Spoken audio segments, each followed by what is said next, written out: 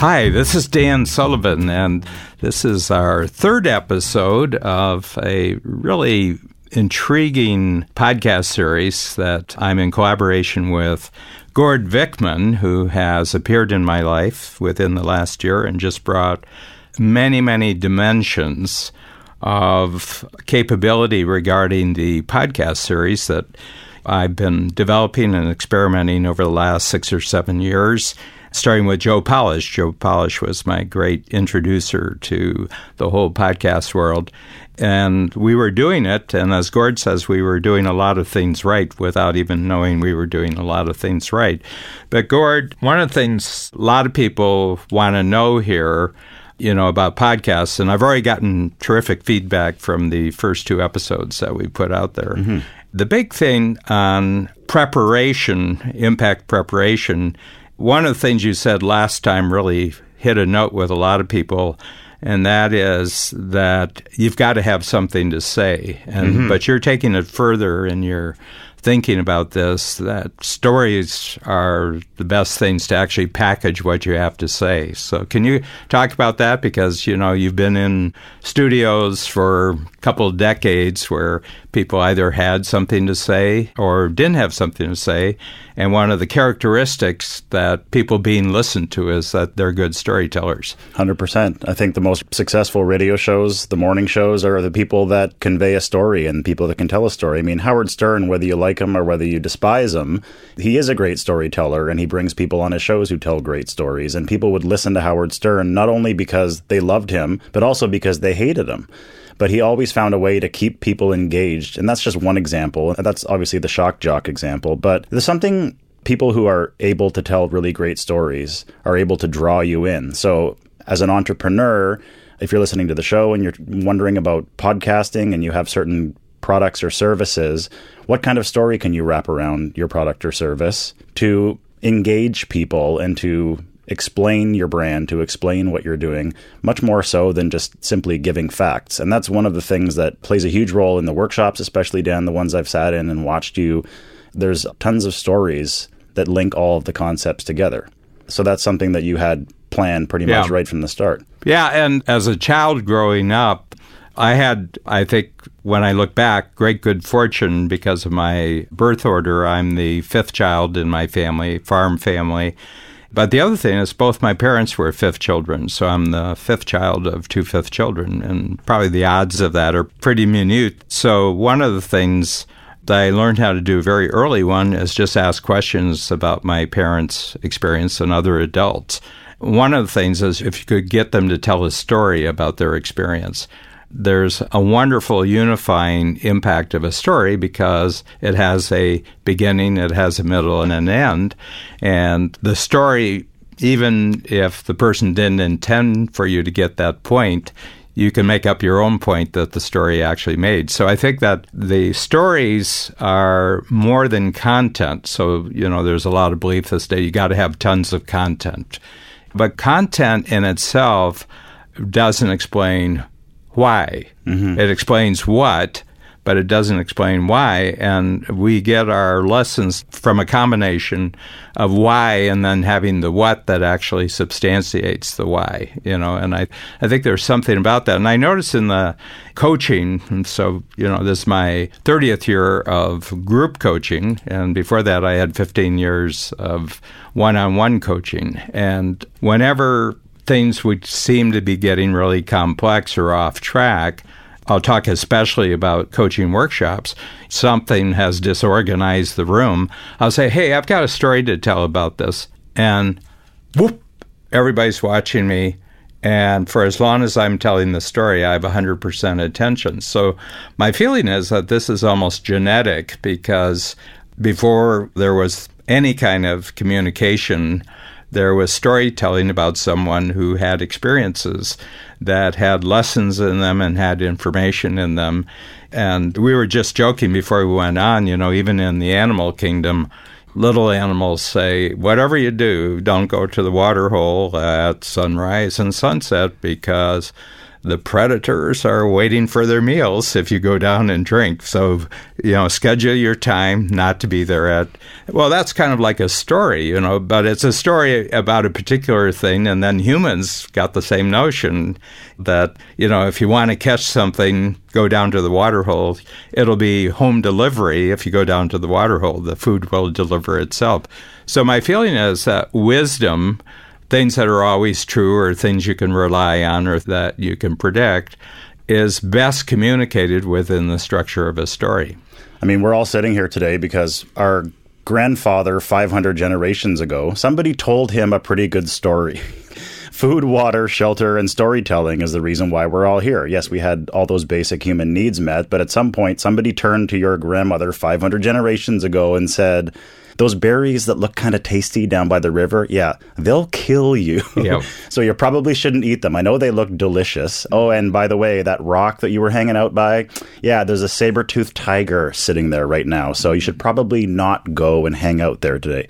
It was as important as food, water, and shelter, the storytelling tradition, right? And you're right. I think it is genetic. It's buried so deeply in our brain to want and to need these things to help us move forward, essentially. Yeah, I mean, and, it's in very sophisticated forms today, but why did Netflix just suddenly take over? It was stories on demand. You didn't have to get in a car, drive, someplace and, get in line, go in and sit in the seat to get your stories. You could just go through the vast menu of Netflix stories and say, oh, that looks like an interesting story. And the thing is that we're so, what I say, finely tuned about what constitutes a good story from a bad story. I'll get one that looks good in the way they advertise it, but I'm into it 2 or 3 minutes. I say, no, it just takes too long here. It just takes too long to get into the story, And I say, I'm out of here, But ones that just grab you right from the beginning, they have you. So don't kind of fool around doing the setting. Just tell the story, So let's get a story from you about your life as a very, very involved, very engaged with, high-powered technology of being in the studios, and kind of think of a story that really proved that the best shows on radio were great storyteller, and you can remember a particular incident or a particular individual, that a story that said, wham, that was just dynamite. In my previous radio career, doing morning radio, there were a lot of, obviously, we had competitors in the marketplace, and there were people that were doing this, but, everybody can do a contest, and it's not about who has the best prize to give away. It's not about who can scream the loudest. It's not about who can play the most songs. We got an inkling fairly early on when I joined the morning show as a producer that personality radio was what could help us win. So we started involving our families in the shows, and we started involving our friends. It was very routine for me to just call up my dad at random. He wasn't too keen on going on the radio, but my mom would actually hide in the bathroom. When the phone would ring at 6:30 in the morning, she knew that it was me trying to get her on the radio, so she would lock herself in the bathroom, and Dad would be a little bit more into it. We called my sisters and all of my co-hosts too. We would call their family members. We were sitting around and I said, you know what we've done here? And also people within the community in London as well. We had the mayor in, we had the chief of police. This is London, Ontario. Yeah. So I remember sitting around and I was thinking, we've created almost like a Sesame Street here. We've created this little radio show where it was the place to see and be seen. You never really knew who was going to pop up. Like I said, we'd have the mayor on. Back when John Tory was the leader of the Conservatives, every time he would roll through town, he would come on the show. And we told essentially the entire community that you had an open invite. If you had something to say, if you had a story and it was relevant, let us know and you have an open invite. So that was why we succeeded. It wasn't about giving away the best prizes. It wasn't about, like I said, being the loudest or being the most obnoxious or being the nicest. It was, we created this show where you never really knew what was going to happen or who was going to pop up. And I think that was the intrigue. And we invited other people to tell stories. We didn't make it about us and what we were saying. It was about you. It was always about the listener. And I think that's why the show was so successful. Yeah. So in all of our lives, and we have a major tool that just got introduced into the 10 times program at strategic coach level, which was, who do you want to be a hero to? Mm-hmm. Okay, and hero is one of those words which you even say the word hero and all of a sudden people's attention, because humans love hero. And one of the things that I feel about that is that because ordinary life has become less and less heroic, things are taken care of us by big systems, so we're not facing physical danger, we're not facing iffy whether there's food, iffy if there's water, iffy if there's people out to get us. So a lot of the dramatic storytelling of ordinary life has really gone out of people's lives. And I think it's been compensated that the heroes keep getting big on the movie screen, and the newspapers keep getting more and more filled up with individuals responding to disasters in the world. They're not happening to you. But when you read about it or watch the reports and everything, your mind conjures up amazing things of danger that your life doesn't really have. Mm-hmm. And I think is that we're kind of being deprived to a certain extent. And quite frankly, I always tell people, look, I said, I take 40 flights a year for coach business. And I said, not once during those 40 flights do I ever want the situation to arise where my pilot has to be a hero. I do not want that. I do not want heroism. And it brings up a distinction between what I call reactive heroism and creative heroism. Reactive heroism is where a crisis is created outside of yourself. You didn't really have anything to do with the crisis, but you distinguish yourself by being a hero that actually solves or saves situations for other people, and therefore you're a hero. But in this world here that we're talking about, this world is a created world. Nobody said we had to create a podcast series on podcasts, but I was listening to the response of all the podcast series that I have, and I'm very prolific with podcasts, and I do that for a very specific reason. Not just having one podcast, I have a lot of podcasts, and each of them serves a different purpose for me. But what I want to do is that I want to create entirely new type of stories and context and lessons that is of great value to my audience, which is essentially an entrepreneurial audience.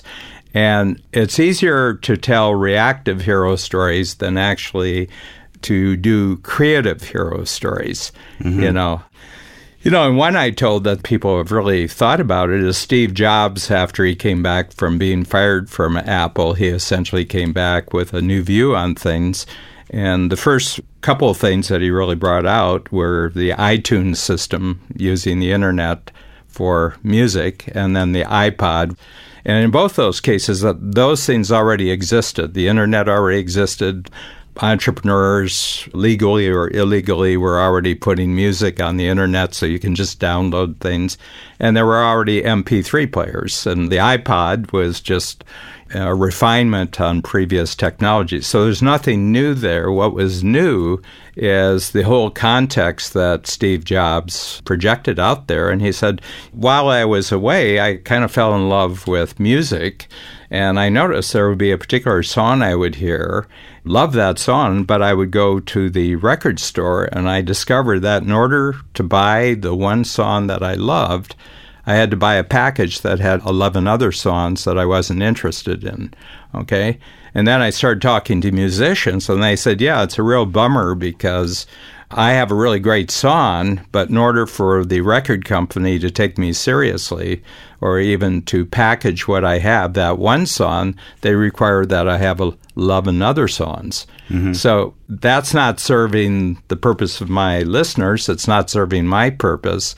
And the fact that I have to buy 11 other songs with the one song, that doesn't serve my purpose. It's serving the record company's purposes, but not my purpose. So I feel I'm, to a certain extent, being forced into a model that I wouldn't choose myself. And Steve Jobs says, well, fortunately, we can put things together in a new way now, so we can take the internet, And we're not going to steal music. We're going to pay. As a matter of fact, we're going to pay the musicians probably 10 times what they ordinarily make, so that every musician in the world will be very enthusiastic about taking just one song and putting, and that's the other thing. They don't have to create 11 other songs. They can just put the one song up.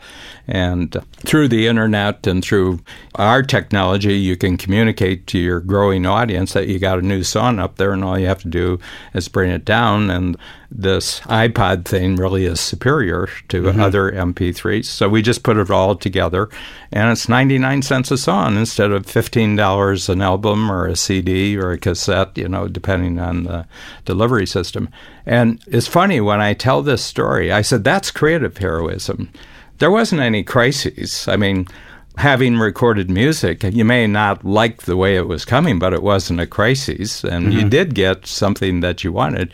But the record companies were not being heroes, and they weren't allowing musicians who were heroes to actually have a place in the spotlight. So that's a story. Okay, it's a story. It's got a beginning, middle, and end, including the fact that this was something he thought of at one of the worst times of his life when he was exiled. And he went out and transformed this into new creativity, and he came back, and he was a hero.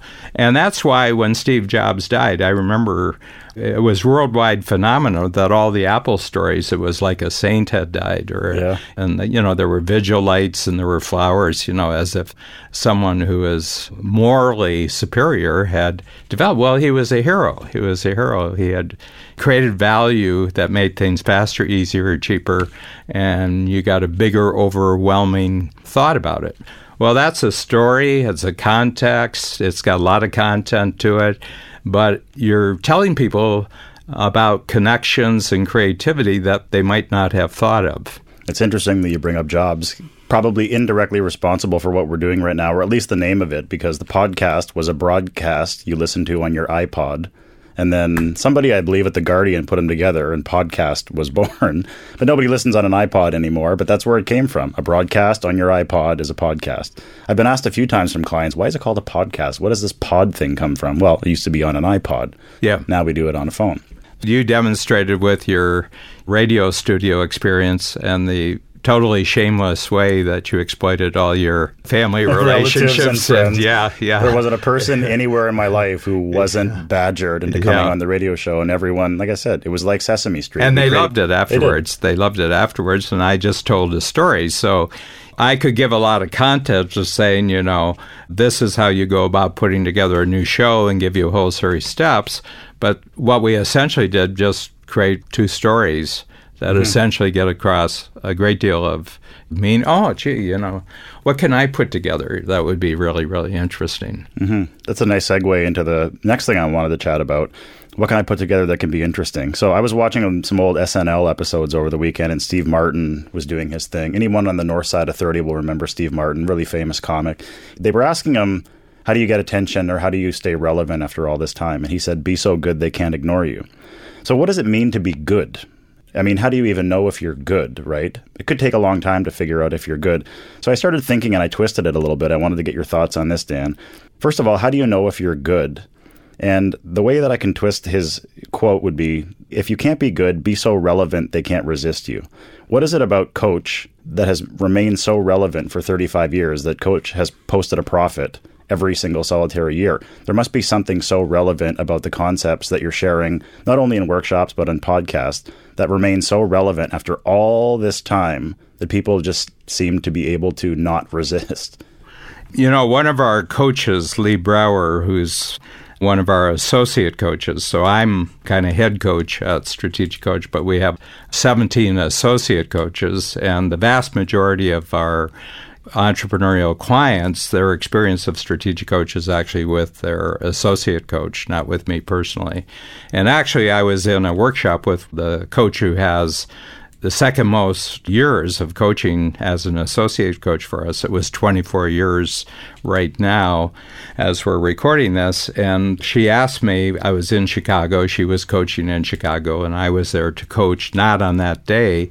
And she asked if I would just drop by the workshop, and she introduced me to 5 strategic coach clients who've been in coach for 24 years, and they've attended every one of their workshops with Adrian Duffy. This is the coach's name.